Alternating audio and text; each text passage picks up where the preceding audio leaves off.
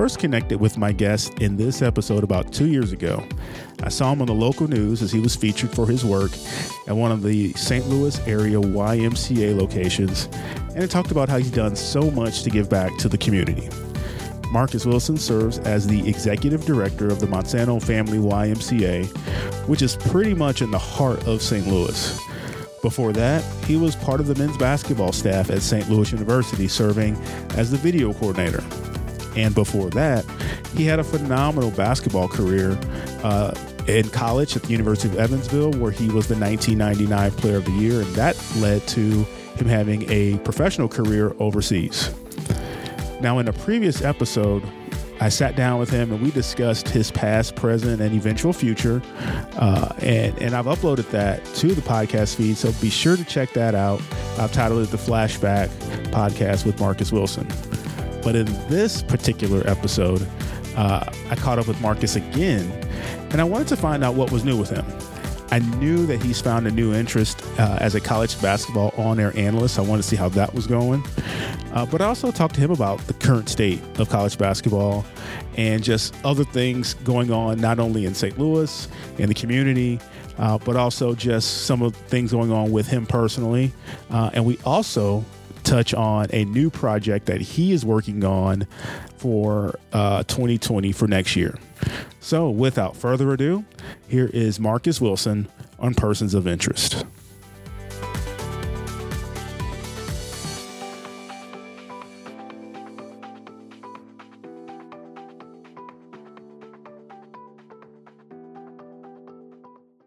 Well, I think now I officially have my second return podcast guest. And technically, we didn't record on this Persons of Interest podcast. This was back when I was at the Valley.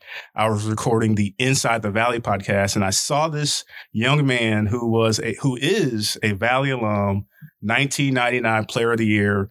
And I'm pleased to get him back because he's had a lot of exciting things going on in addition to some of that happened after our first conversation back.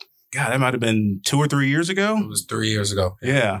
So that is the voice of the 1999 Missouri Valley Conference Player of the Year. He scored, 12 points in 10 minutes? 18 minutes and 8 minutes against Kansas in the NCAA tournament in 99. Marcus Wilson, University of Evansville alum. Appreciate you taking time, sir. This is a pleasure for me to sit down and talk, and we've gotten a chance to talk to each other a little bit more, keep in touch. So I'm glad to see you're doing well, and thanks for letting me stop in. Yeah, thanks for having me. Like you said, it's been good staying in touch over the last few years, and I'm a little bit more familiar with this setup now. So feel free to ask whatever you want, and we'll have a good conversation here. Yeah, and we'll talk about a little bit of what you got going on, maybe some after the new year with a podcast project of your own. But I'm curious, so I want to use this sort of as a follow-up from when we last talked, because we talked about your story. What I really appreciated was that there were so many people that are fans now, but still a lot of people that continuously are fans that know who you are, but it's a new generation of folks, new generation of college kids. Evansville's a little bit different than when you were there. And now you got your jersey retired there too. So you're in the rafters. I totally forgot about that. Don't want to bury that lead. But it's one of those things where we've had so many great players come through the Missouri Valley Conference and do some unique things where you're definitely one of those. And it's now you're enshrined, like I said, with the jersey hanging in the rafter. But it goes beyond that for you. Obviously, now you're the executive director here in St. Louis of the YMCA. But I think the one part of the story that always sort of, for me as a native St. Louis person, is that you're not even from St. Louis. And here you are, basketball career off to the side.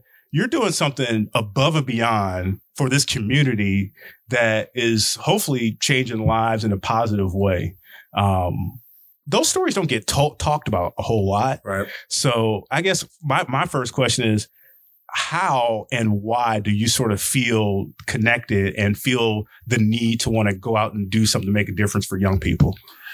Well, yeah, I think, I'm the youngest of 15 kids. A lot of people know that I was raised in the house with 11. It was 11 kids. So my dad had 4 in his first marriage, and they lived with his first wife. But there were 11 of us growing up, and so I know what it means to and what it feels like to not have enough, and I know what it feels like to wish that people were there to help support a little bit more, and then also just, my experiences through basketball. I love being in the locker room with guys who are white, black, rich, poor, from all different parts of the country. And so you get to know different people's stories. And then me being able to play 11 years in Europe opened up my mind and my perception of the world to a whole nother level.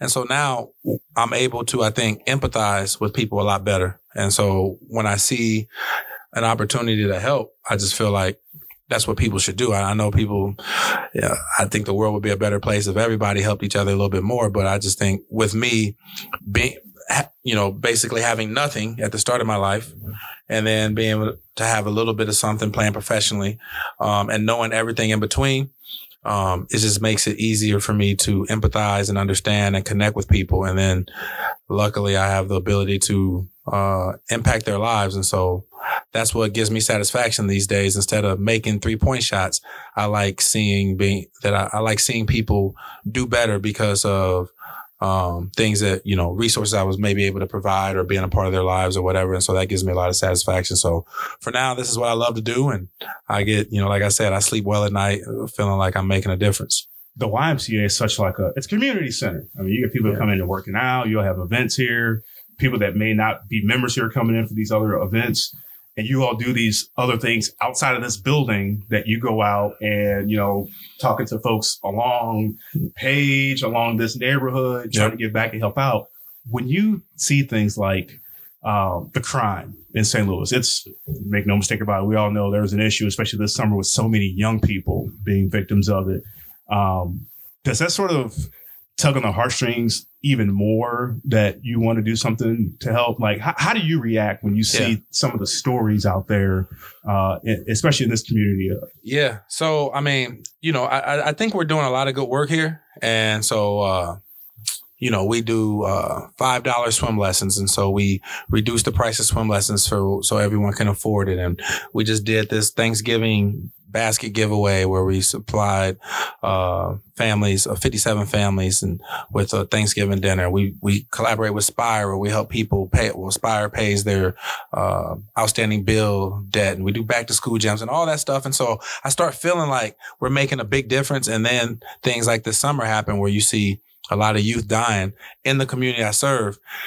And to answer your question, how it makes me feel, there were times where I literally went home and was like, man, am I really doing what I think I'm doing? Because I feel like I'm making a difference, but there's still kids dying. So obviously I'm not doing enough. And so I get discouraged. Some nights I need people to pick me up, need somebody, a friend or family member to kind of remind me, that I can't change the world in a day. I think somebody was just saying that, the old story of the person who's walking along the beach, throwing back starfish. And somebody's like, man, you're not going to save them all. And he's like, well, I just saved that one. And I try to remember that. And what I'm doing is that I might not be able to save them all, but I do know for a fact there's been people whose lives have been changed. And so I try to lean on that, but also stay humble that that's happening, but also stay hungry to want to do more and have even more change, hopefully. Yeah, it's funny. So, of course, we follow each other on social media, and I see some of the stories. One that jumps out for me most recently, a young man who got some shoes, played basketball. Yep. It's already, we know the stories about, especially with young African-American men in this community. This is a place for them to sort of come and find, the chance, opportunity to become a leader, to do something special. Yep. When you all see that happening, and you tweeted yourself, hey, small things can add up, and you can see that person go on to do something special. Can you think of any stories like that, additional ones that you're like, nah, that kid we didn't know, but it turned a corner when that happened? Well, I can't, off the top of my head, I don't know. I do know that there's been a lot of kids who have left maybe, or went off and done something. And then you get a call back like a year later. I got a call from a kid who worked here. I gave him multiple chances. And I'm to the point to where I don't really like terminating people. That's not part of my job that I enjoy. And so I generally try to lead with a lot of grace and give people opportunities. This kid was late and was just doing some things that were just really hurting the culture of my branch. And eventually I had to let him go. It was to the point where I felt like I was going to lose credibility as a leader if I didn't let him go, because other people would have started being like, why is he getting more chances than me? And then about a year later, he called me back and came into my office and said, man, I just want to say thank you for all you taught me. It's hard work out there, and I didn't want to work hard before, but a lot of things I'm learning right now, I keep thinking back to what you were telling about how hard the work you got to put in to be successful. I tell kids, the only time success comes before work is in the dictionary. And so things like that, when they come back and say, man, I know what you meant and I get it and I'm applying it. That happens often. And, and then also like the kid with the shoes is one of those things where, you want to keep kids encouraged. I'm very data driven. So I've been able to that's how I fundraise. I show people the data. And there's a stat in St. Louis that if a kid doesn't graduate, if a black kid in this community, it may be citywide, but I know in this community, if he doesn't graduate high school by the age of 27, there's a 80% chance that he'll be dead or in prison. Mm-hmm.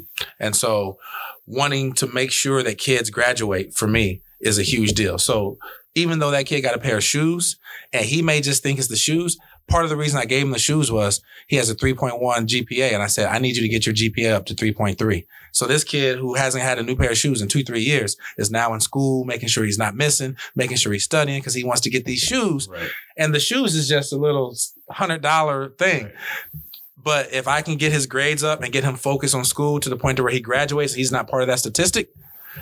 Those are intangibles that people can never measure, but I know it's happening, and so that's a big reason behind I do what I do. So you ever think of yourself as a second teacher or a second counselor to some of these kids? I don't think of myself that way, but I know it is that way. I don't think like, man, I got to go mentor these kids today, but I do know. Just sort of happens. I do know it happens, man. I was just posting on social media about this other day that sometimes I post about things my wife is doing or an award I may have gotten or whatever. And some people may look at it like I'm boasting, like I'm promoting myself.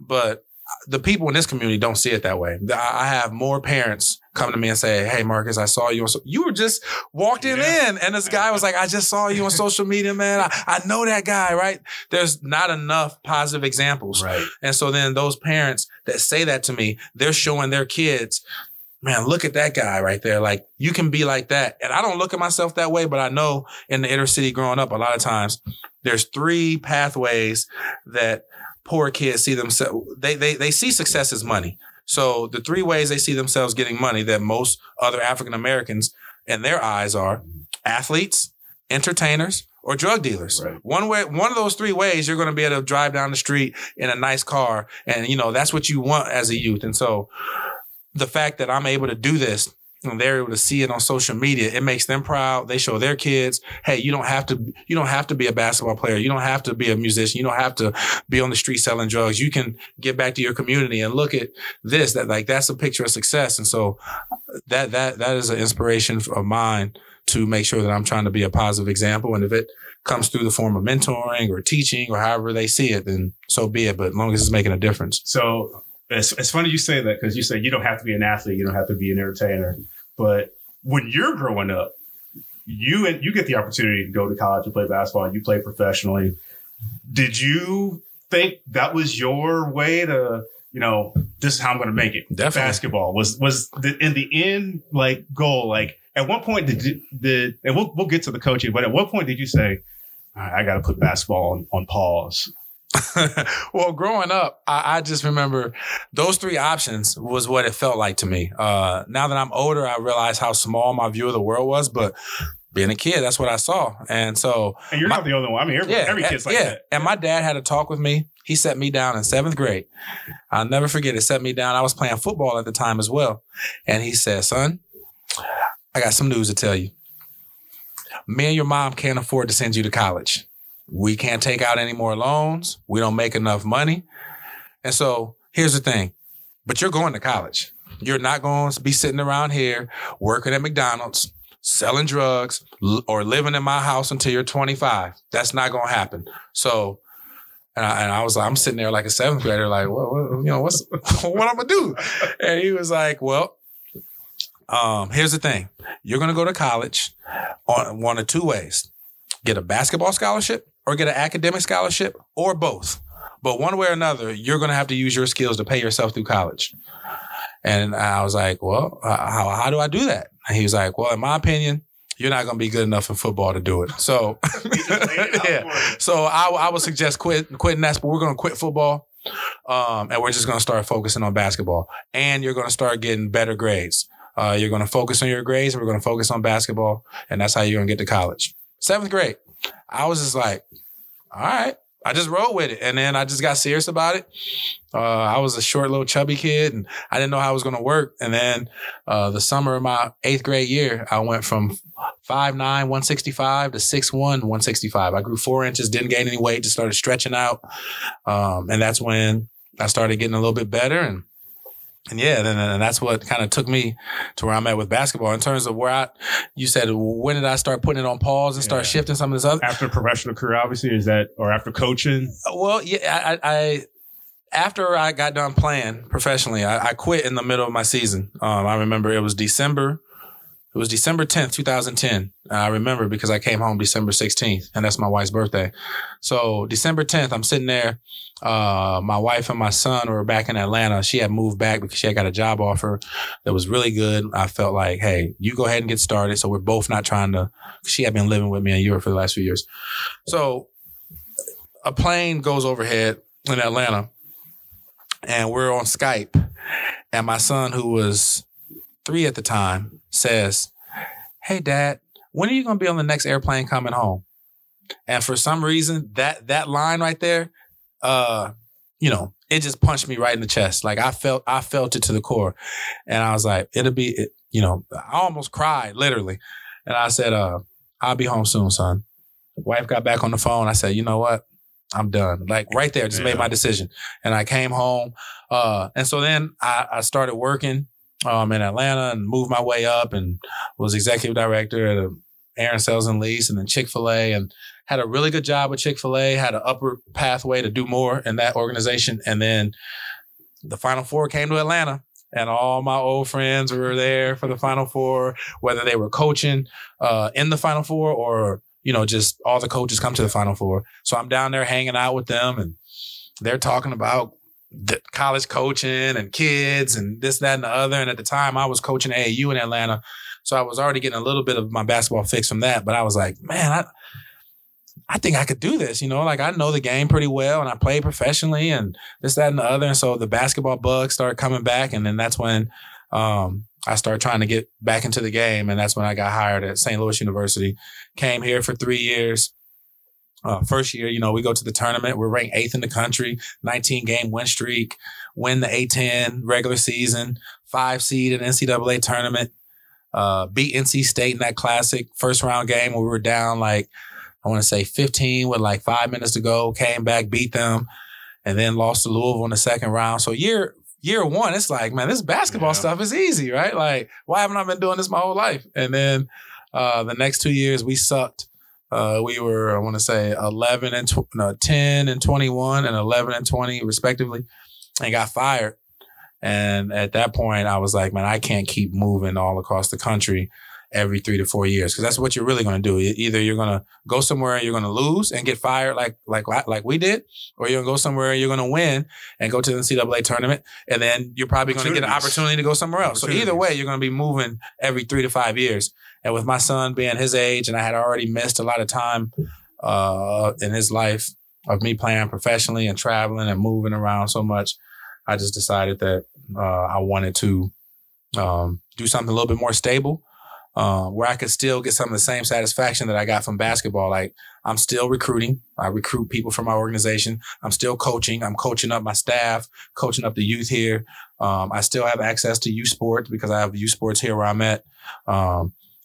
I still get a lot of the same things. It's just not a scoreboard up there is the scoreboard of life that I'm playing.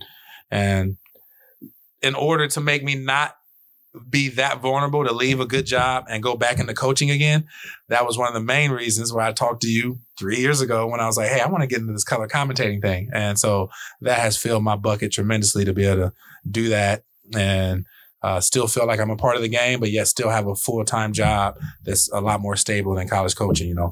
I'm glad you said that. So for those, I'm going to dig up the first episode we did, have to post that into the podcast feed. So we didn't dig too much here now about, you know, Indiana kid, how you got to University of Evansville, your career there, 1999 player of the year. You guys go to the NCAA tournament. You had the special game against Kansas. Obviously now, was it last year before that they retired your jersey? I think that was last year. Last year? 2 years ago or last year? It's been a crazy couple of years. You're getting old. Yeah, I am getting old. well, anyway, that just says how special of a time that was for you. Yeah. So, but long story short, that leads to me seeing a story about you here in St. Louis, connecting. We recorded that podcast, and that's when you said, hey, I want to do this. I want to get into color comments. Like, what can I do? Yeah. And so I went and talked to Jack Watkins. Say, he's got a itch that is sort of curious. Like, I didn't want to say nothing, but he goes, well, did he say he said he's willing to learn. He just said he wants to do it. So, all right. Well, it hit me because we had just started the ESPN 3 thing at that point. And I said, I have an idea. And I didn't even tell Jack. I was like, hey, maybe just call Evansville because we have all of the schools. So for folks that don't know, all of the schools in Missouri Valley Conference, once we started doing the ESPN 3, broadcast not just basketball, all their sports on ESPN Plus and ESPN 3 now. So there is the need to have talent, color commentator and analyst to do it. So Braden Pretch, fantastic. The kid went to Evansville, and I remember connecting with him when I first started working at the Valley. Yeah. Something special about that kid, I'm telling you. He's great. Did his graduate school also in the Valley at Southern Illinois in Carbondale, and really got good at doing live event production and things like that.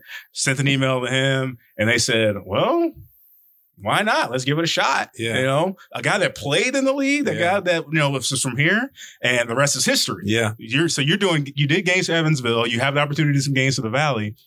So we haven't talked since then. Right. So I've watched you. I've seen you do games with Tom Ackerman, Kyle Peach, you know, just the guys from Evansville. So I know what they're capable of. They've been named production team of the year. The Valley gives out a little crew award.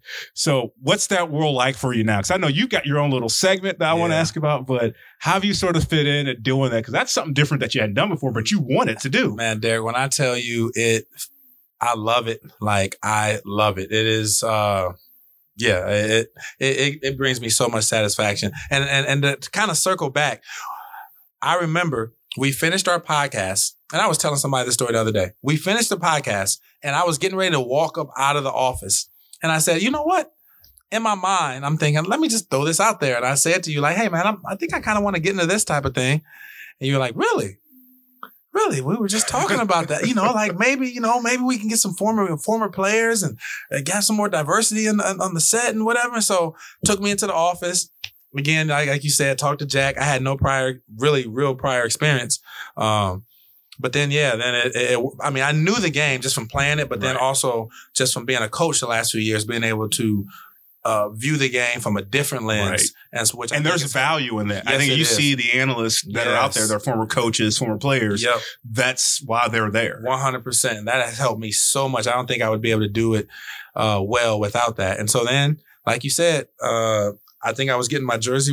I was there for something else. They were honoring me for something.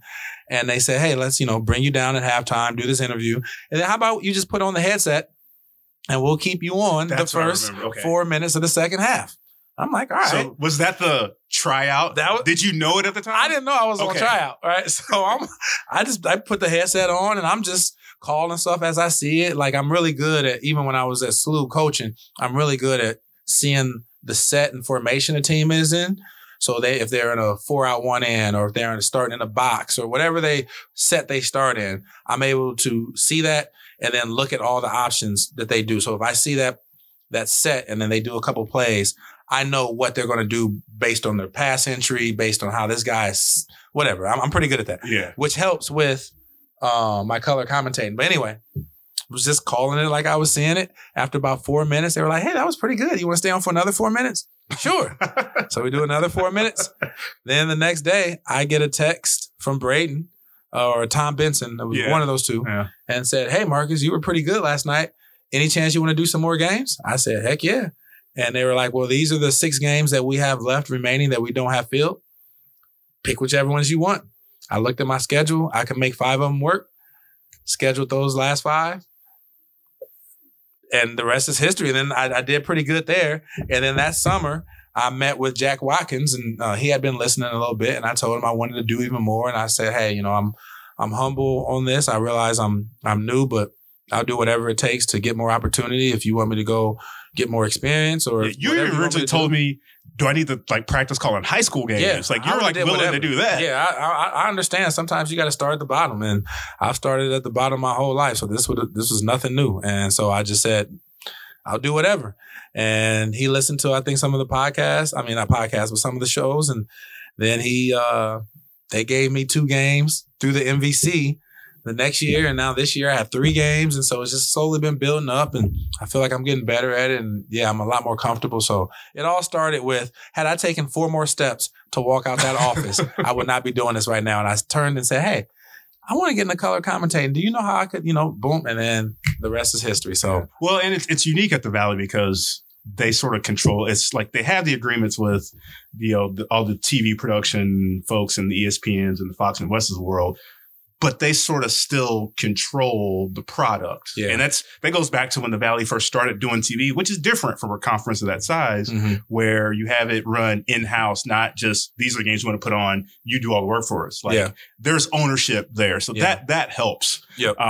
So I'm curious, someone that played, there was TV when you played. You're not that old. You have a different sort of viewpoint or different respect for the play-by-play and the analysts and the camera people, since you're now behind the microphone and you have the headset on, you can hear what's happening in the headset, people talking to you. Yeah. We're going to cue this up. Yep. How do you sort of like take all that in now, knowing you played the games? Like, oh, is that how this works? Yeah. It's been a great learning experience. Like I've done so many interviews in my life to where it came really naturally. Honestly, I think that I'm, considering I just started, I feel like I'm a little bit ahead of the curve. I still obviously I listen to my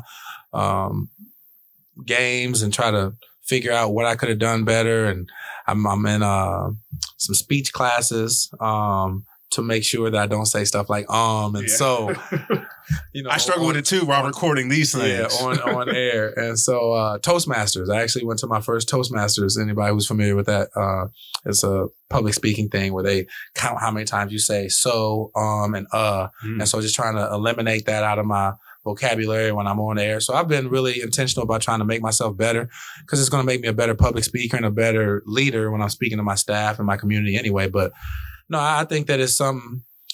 Now that I've coached, if I didn't coach, I think it would have been very hard, but it's been very easy for me to pick up. And I'm hoping that this is a career that I can make full time one day. Like my dream is to be like Jay Billis one day. I know it may take 15 years, but I'm still young enough. I feel like I can get there. What's one part of it that you've really enjoyed the most? Is there any one part that you're like, I really love talking to the coach before the game and getting to know game plan? Or I really love, the interaction on the headset. Is there any part of it? Because I remember when I put the headset on doing official stats and talent stats, which not a lot of people even realize that's part of it, to feed the stats to TV and all that stuff. Yep. But it's like a totally different viewpoint. Like it was really intriguing to sort of hear a producer and a director in the head. All right, graphics good on 1. Yeah. Graphic go. Camera 2. Like that's a whole different world. Yep. Anything that popped out to you? The 2 things I think, the main things is I love being able to talk about the game, but then when the game's over, I get to go home to my normal job. Because as a coach, like you're so invested, and if you make mistakes, you get fired. You know, and so like here is just I'm just analyzing it. So it's just a lot less pressure. And then like you mentioned, Braden and Tom and those guys, like I think that I've been really lucky to work with the crew that is that good. I've seen, and I'm not going to mention any names, but I've seen other schools broadcast. Sure. And our stuff is on a whole nother level. And just like you said, like Braden created like my own little segment that we do, like my certified bucket getter of the game. Like other people aren't doing that. And so I think it was a mutual, what I love about it, it was a mutual clash of respect. And what I mean by that is they're looking at me like Marcus Wilson, former all-time great here, jerseys in the rafter, and they're looking at me like that. And I'm looking at them like, man, you guys are doing what I love to do. Right. Yeah. And you're doing it right. And so I'm really humble, and I'm really like just glad to be a part of their team. And then they are excited that I'm a part of their team. And so there's an excitement that we're both working for and with each other. And it's not like they feel like, oh, you know, we're giving you a break by doing this. And I'm not like, hey, man, you know, I drive from St. Louis. I don't have to be doing this. Right. Like we both want to be there. Yeah. And so it's a great chemistry. And I feel like it's been great for me to get that experience now. So when I branch out and do other broadcasts, like I have a base of confidence and I have a base level of high professionalism versus if I would have started with some rinky-dink guys and then went to work with Scott Warman at the MVC player of the game of the week. You're right. You know, right. I see him every night on TV at Fox Sports calling Blues and Cardinals games. Yep. And the next thing you know, I'm sitting next to him calling an MVC game. Yep. But I have been prepared by Braden and Kyle Peach and guys like that. They were so professional. So I'm just thankful for that. That's been the best part of the experience. It really has been sort of a best case scenario. Like with you here in St. Louis, Evansville is like one of the easier drives, just 2.5, 3 hours down 64 to get there. I mean, I remember when I was working at the Valley, we would drive there for 7:00 games on a Tuesday night or Wednesday night and just drive right back. Yeah. And come back. Yeah. I don't waste vacation days. So I'll get up and come to work at 7 a.m, work from about 7 to 2:30. The game is at 6 in Evansville. So I'll leave here around 2:30. Takes me about 2 hours and 45 minutes. Well, actually, I'll leave here around 2. I'll get there around 4:30. Prep for the game. Game starts at 6. It's over at 8. I'll drive back. Yeah, it's a long day. I get back at like 10:45, 11. But it's worth it. I mean, I love what I'm doing. I'm doing what I love to do, and I'm not wasting vacation days by having to take the whole day off by going somewhere else. So it's been a match made in heaven. So take me back to that game during the tryout. Do you remember anything specific about it at all? I think that was the jersey retirement. I really do. Yeah, it might have been. I don't remember who you all were playing. I don't remember much. I do remember watching. So I'm like, oh, he's on camera? Like, that happened fast. Like, I think I just sent that email like not that long ago. Yep. You just calling like you see it? Like, just. Yeah. All right. I did not know I was on tryout. I think if I would have known I was on tryout. You'd been more nervous. I would have been a lot more nervous. Yeah. But they were just talking to me about, you know, my career. My jerseys going up and what it meant. And so a lot of it was that. But then as the game was developing, they told me, they were like, if you see something, chime in. And, you know, everybody wants to be Tony Romo nowadays and kind of predict the play. It's impossible to do that at the basketball level as efficiently because football, you know, get the tackle, you go back, there's a huddle, they set up, and then there's like, hut. You know, you may have 10 seconds and Tony is able to identify formations and he has more time to see when a guy goes in motion, he sees the defense is in zone or man, he knows the reads. So with basketball, way more fluid. As soon as they cross half court, I'm able to do that, not at his level, but I'm able to do that because when they do set up in plays and I scout the team, so I'll watch a couple games of the team I'm about to call and I'll scout it just like I would, like if I was coaching a SLU. And when they're in this formation, this is what they're going to run. At the end of the shot clock, this is what they generally do. This is the guy who they like to get the ball to when it's crunch time. And so I have that knowledge in my head, almost like I was about to coach against them. And for both teams, for Evansville or whoever they're playing. And then when I see them set up, I call it like it's about to happen and it happens. And then people are like, oh, Marcus, you're pretty good at this. But again, I got that base from coaching. Yeah. What was it like to hear your voice and see the play on ESPN SC Top 10 a couple times, I think. Yeah. Well, we had 2 SportsCenter Top 10 plays, and man, it's just like I said, I'm like a kid in a candy shop. I don't think people understand how much I enjoy that. I want to be respectful to my primary job here at the Y, but man, like if I can't think of anything I would rather do than call a basketball game right now. Like if it's, I mean, other than other than spending some time with my kid, if there's anything, do you want to take a trip to Paris right now, or do you want to call a D1 college basketball game? Well, Paris can wait. I've already done that. Like I want to call this basketball game. So I don't remember talking about much that first tryout period. It's just I think I was able to like you said, like I said, call a couple things that were about to happen, and it's been great. Yeah. Speaking of history, so. Evansville has had some history this early college basketball season already. So I'm sitting there and I remember this. I'm thinking to myself, okay, Kentucky's number one. I go back the last time we had a Valley team play number one ranked team, Northern Iowa, actually had North Carolina come to Cedar Falls. So I was talking to someone that I work with. This is, how does that game even happen? I go, well, they have these things called buy games and yada, yada, yada. And you go there. Typically going to just, they're paying for your travel. Now, I'm laying it out in a nice way because even though I don't work at the Valley anymore, I'm still rooting for everybody. I might root for Missouri State a little bit harder, but root for everybody still because I still have connections with everybody there. But I'm thinking to myself, okay, you never know what's going to happen. And did I think in reality in my head, we're just, I tweeted, I said, hey, remember, you play these games for the opportunity. So I sent out a tweet, and the last time I saw this opportunity was when Northern Iowa played North Carolina, and here's what happened, and they won that game. Yeah. Now, that game was in Cedar Falls, too, so, they were all pumped. They were all extremely pumped.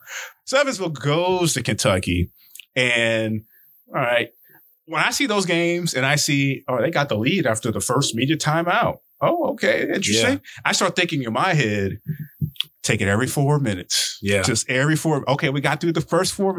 Let's get to the next under media timeout. All right, we're halfway through. Let's get to the halftime point. Yeah. And they were in that game at halftime. I'm thinking, oh, okay, so this is, they came to play, or maybe Kentucky's not prepared. I don't know. Yeah. It got a little close at the end. Evansville does hang on to win the game. And at that point, the biggest upset of the season, because now we've had Duke. F. Austin just being and it's just continuous. Yeah. So this college basketball season is already, turned on its side. Yep. But I'm sitting there and I'm checking Twitter because I'm literally looking for 2 people to tweet something. Yeah. DJ Ballantyne, because I still follow him. I know he's overseas playing. Yeah. And you.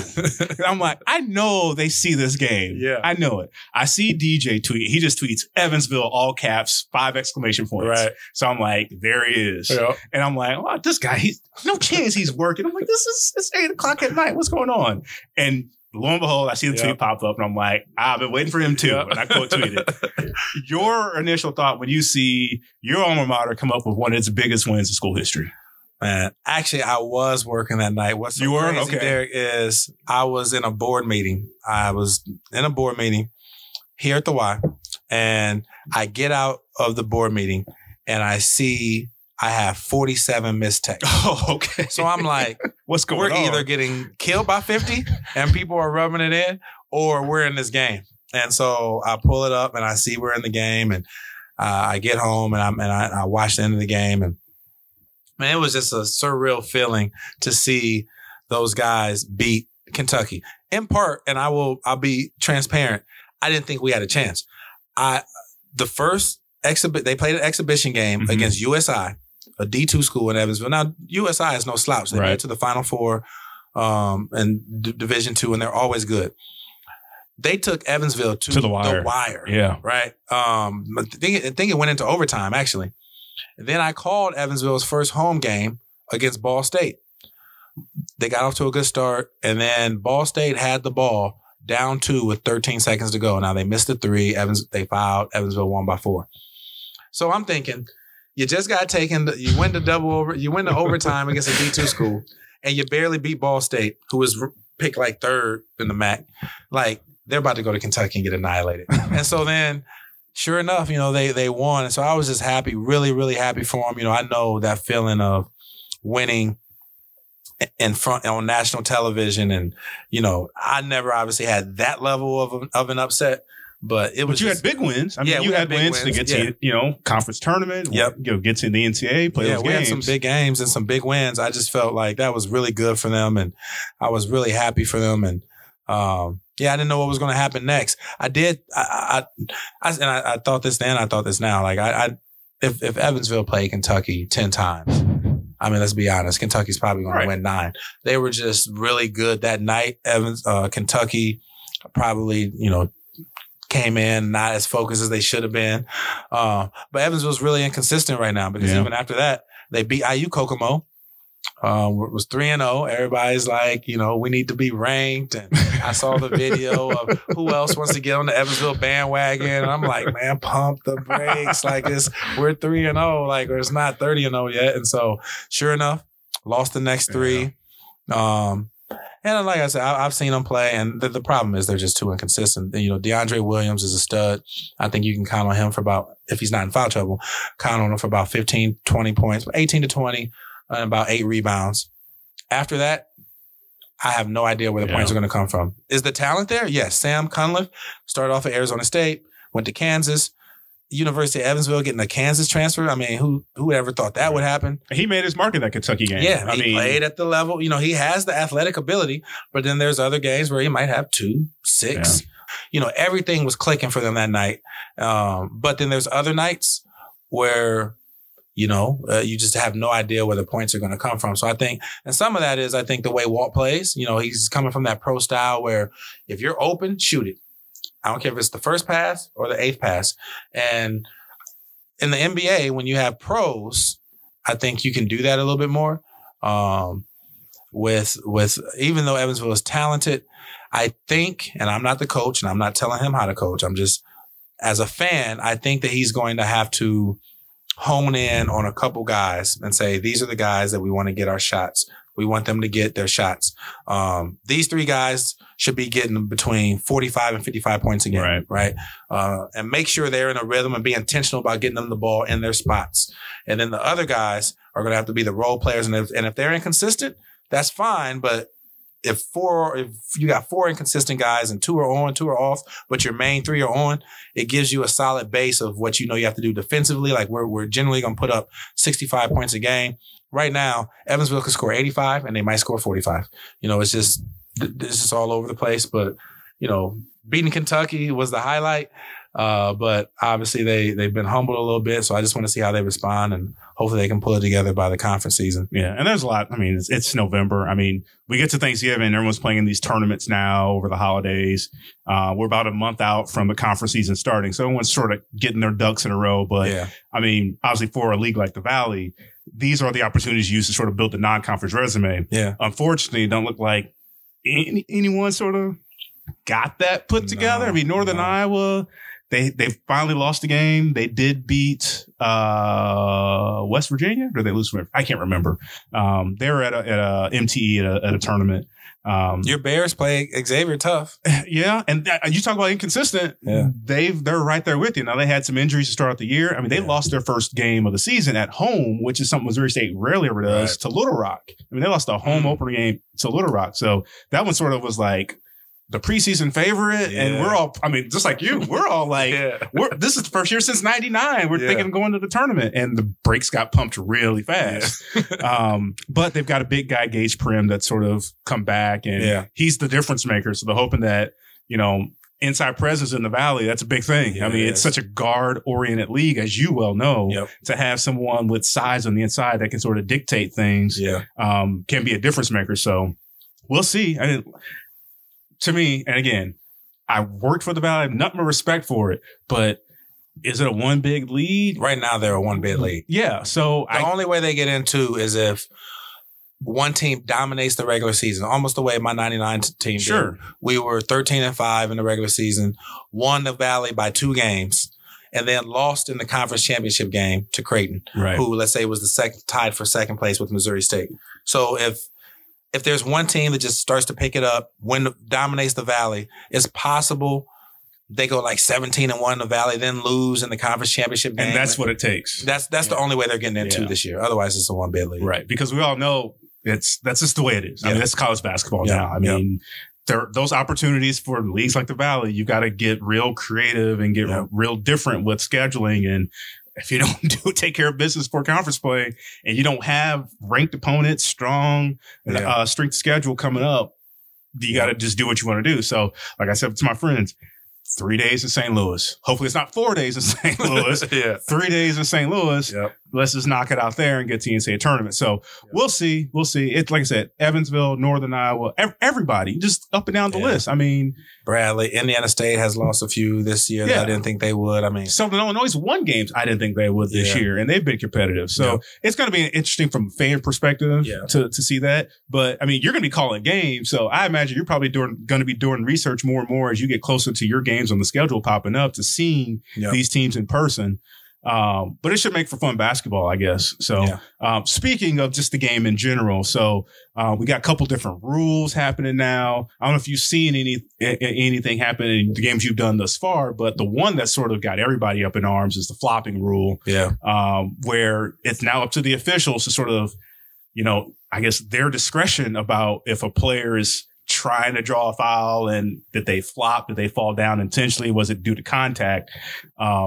These things weren't in play when you were playing. It's sort of like you go out there, and I don't want to say the game's not pure. I use that term with Mark Adams, but it's almost like, and are we diluting it by some of the rules that aren't necessarily just, down the line calls? We're putting the officials, giving them a 50-50 shot of how they're feeling that day, so to speak. I don't like it all right now because I think it puts too much pressure. I won't say pressure. It puts too much responsibility on the refs. You want the kids to be able to determine the game. And I also think it gives too much leeway for cheating, to be quite honest. If a ref is biased or, God forbid, if, he's being paid off or whatever, I hope that's not happening. But if he's biased and towards a conference or a team or whatever, that hook and hold, I was a part of that. I called a game where like if you hook a guy and hold and pull him down, that can be a tag. The flop, how can you really tell if it was a true flop or not? I mean, now if a guy is just faking, he's a horrible, horrible actor. I get it. But like we were talking about the call that really hurt Missouri State against Xavier in the corner. And, when they're saying that the shooter flopped, like I thought that it was going to be strictly more so on taking charges, guys flopping or playing defense in the post and the guy's like pounding you down and he just flops backwards.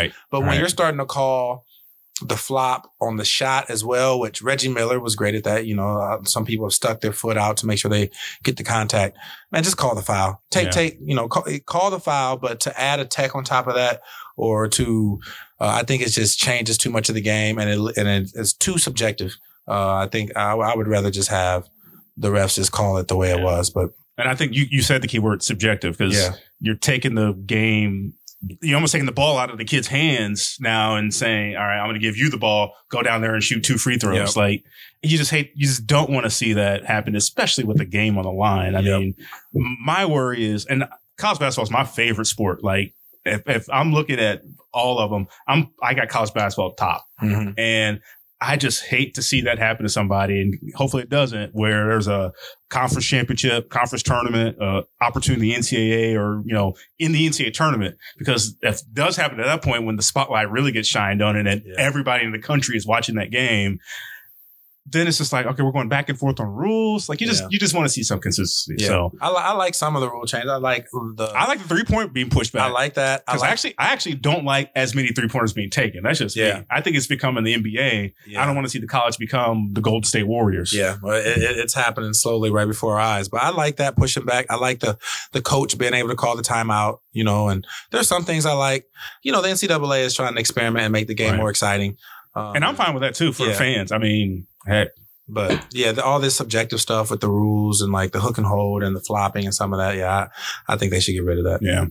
So the other thing that's got sort of everybody up in arms about college basketball and college sports in general, really, is not just basketball, amateurism and what's happening with the NCAA, and they're now going to take a look and form committees about looking at the opportunity for student athletes to sort of generate revenue off their likeness. That's sort of the way I've come to learn to say it in the real way, I guess. That's something a long time that's been discussed because, you got the universities. And the thing is, too, it's not the Missouri States or the Evansvilles of the world that is the big thing. This is the football playing schools that this probably more affects. And it's like, boy, what does it do to the Missouri States or the Evansvilles or the Bradleys of the world? Because are they left out in the cold? Because let's think about, in reality, what that kind of revenue will look like versus in Alabama or Yeah. Duke or North Carolina, because we're not a football playing school or, you know, a BCS school or a conference that's got, you know, 3/4 of the league once the NCAA tournament bringing in all this money. It sort of changes the game. Yeah. So I'm curious, 2-part question for you. Think back to me that 98, 99, and you're having the season of your life. And would you think of creative ways to sort of generate revenue off your likeness? Is that something that you think, boy, if I were playing now in 2019 and I'm having the season I had in 99, boy, I'm going to go out and get a sponsorship with somebody on my own? Like, is that something you think you'd want to do? Or, you know, how do you see that? Well, in 99, I don't think I would have, just because social media. But now with social media, being able to market yourself, and there's literally people on social media getting rich because they have X amount of followers. They're influencers. Yeah, they're influencers. So if I could get my follower count up and start making some money and then, you know, getting some exposure, why wouldn't I put that money in my pocket? I've come a long way on this whole amateurism thought, because 10 years ago, I thought that athletes should have been getting paid.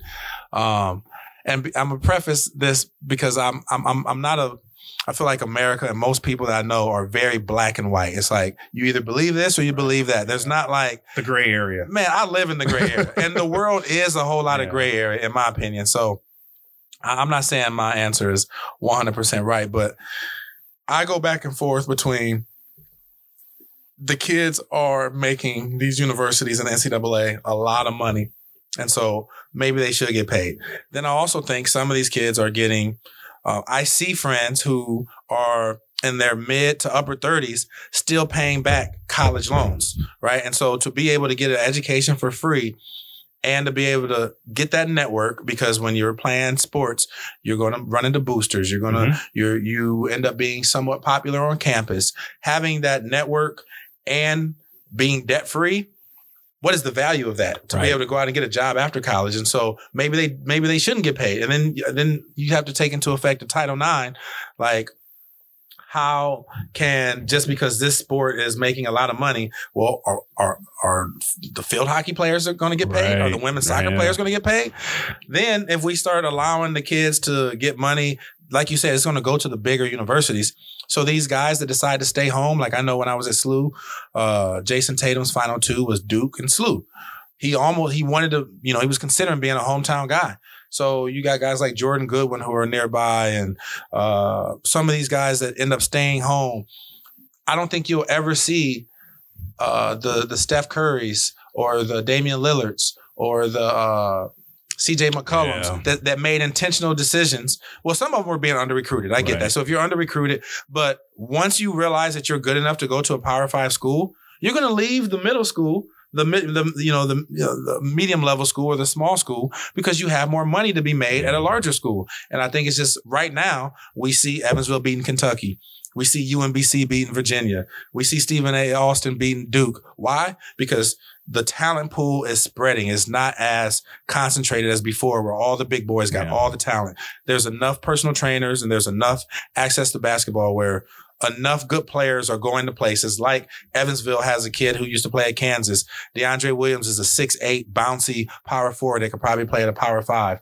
You got other guys like that, and they're able to compete. You do this where you start putting money in kids' hands, and the only way they can make that money is at the power schools. It's going to go right back, and there's going to be no more parity. There's going to be no more. The NCAA tournament is so exciting nowadays because you have no idea who can win. That's going to go back to basically the whole first round. Go ahead and just pick the higher seed, you know, and it just, so I'm in the middle. I see why kids should get paid, and I see why they should not. I don't know what's the right decision, but I'm kind of 50-50 on it right now. I'm with you. I mean, I see both sides. It's something when I'm on social media, I don't do politics on social media. Right. And when I see the conversation about amateurism and the NCAA and athletes being paid, I read about it, and I've never shared an opinion about it because I'm like, man, I root for a school that's smaller that this is going to have a different effect on versus, you know, rooting for North Carolina or Alabama or, you know, schools in the SEC with football. Like this is, it's almost like conference realignment. It affected football way different than basketball. Yeah. And eventually we started seeing basketball decisions being made for schools like a Wichita State, like Creighton, schools going to the American, it's just different. Perspective's different. So I see it both ways. But the one thing I will say, I hate when, and this is just ignorance. People are like, this is like slavery or something like that. They're getting free labor. Man, at SLU, it's $50,000 a year. That is $160,000 to $200,000 of money that you're being given. Trust me, these kids have training tables. So I know, like, you get food catered to you before, after practice. You're staying at 4-star hotels on the road. You're getting to meet boosters, expanding your network. They say your network is your net worth. So you're expanding your network at a dramatic level in college. And so even though they're not getting paid, they're getting paid. And all the shoes, all the, everything that they get. I mean, some of these schools, like if you're going to a school that's $40,000 a year, just the tuition alone, that's $200,000. I would say over the course of 4 years, and free meals and the travel, they're indirectly receiving $350,000 or more. And so there's value in the education. Yes, there's value, especially when you think about the non-student athlete that is just there to go to school. Like me, I was just there to go to school. Okay. I mean, I get it. They've got a talent. They've got a skill that sets them apart, and I respect it. That's why I'm a fan of college sports. Yeah. But man, it's just, I struggle with the imbalance of people saying they're not getting anything. They're missing. I'm like, they got to pay for college. Yeah. They got all the gear. They got. I mean, they're getting opportunities. So the gear. I see both sides of it. Like I said, I'm not here to argue. Neither one of us are about it. So, we'll see what happens. I guess California's got their law, and other states are still talking about it. So, but once one state starts doing it, everybody else is going to have to do it, and then otherwise they'll be forced to play their hand in some fashion, one way or the other. Going to have to. Otherwise, right now, if only California keeps it and Florida keeps it, USC and Florida and Miami and Florida State and UCLA are going to have a huge recruiting advantage over everyone else. So everybody's going to have to fall in line. And eventually you're going to see the the bigger schools that are not a part of it and says, wait a minute, we got to do something to catch up. Yep. Because that's how it happens. They're going to put pressure on their state senators and stuff. Hey, we are losing out here.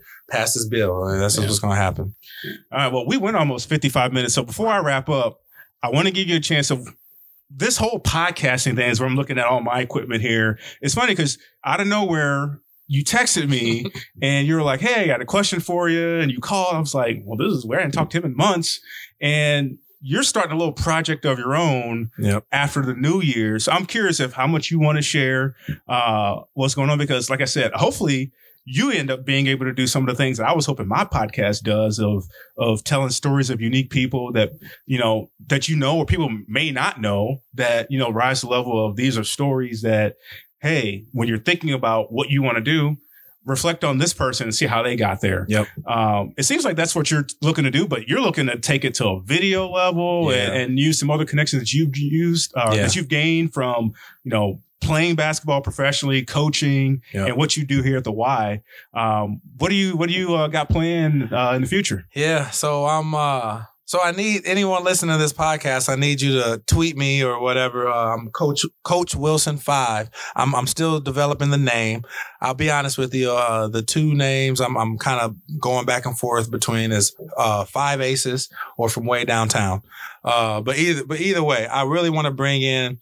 I love Joe Rogan's podcast.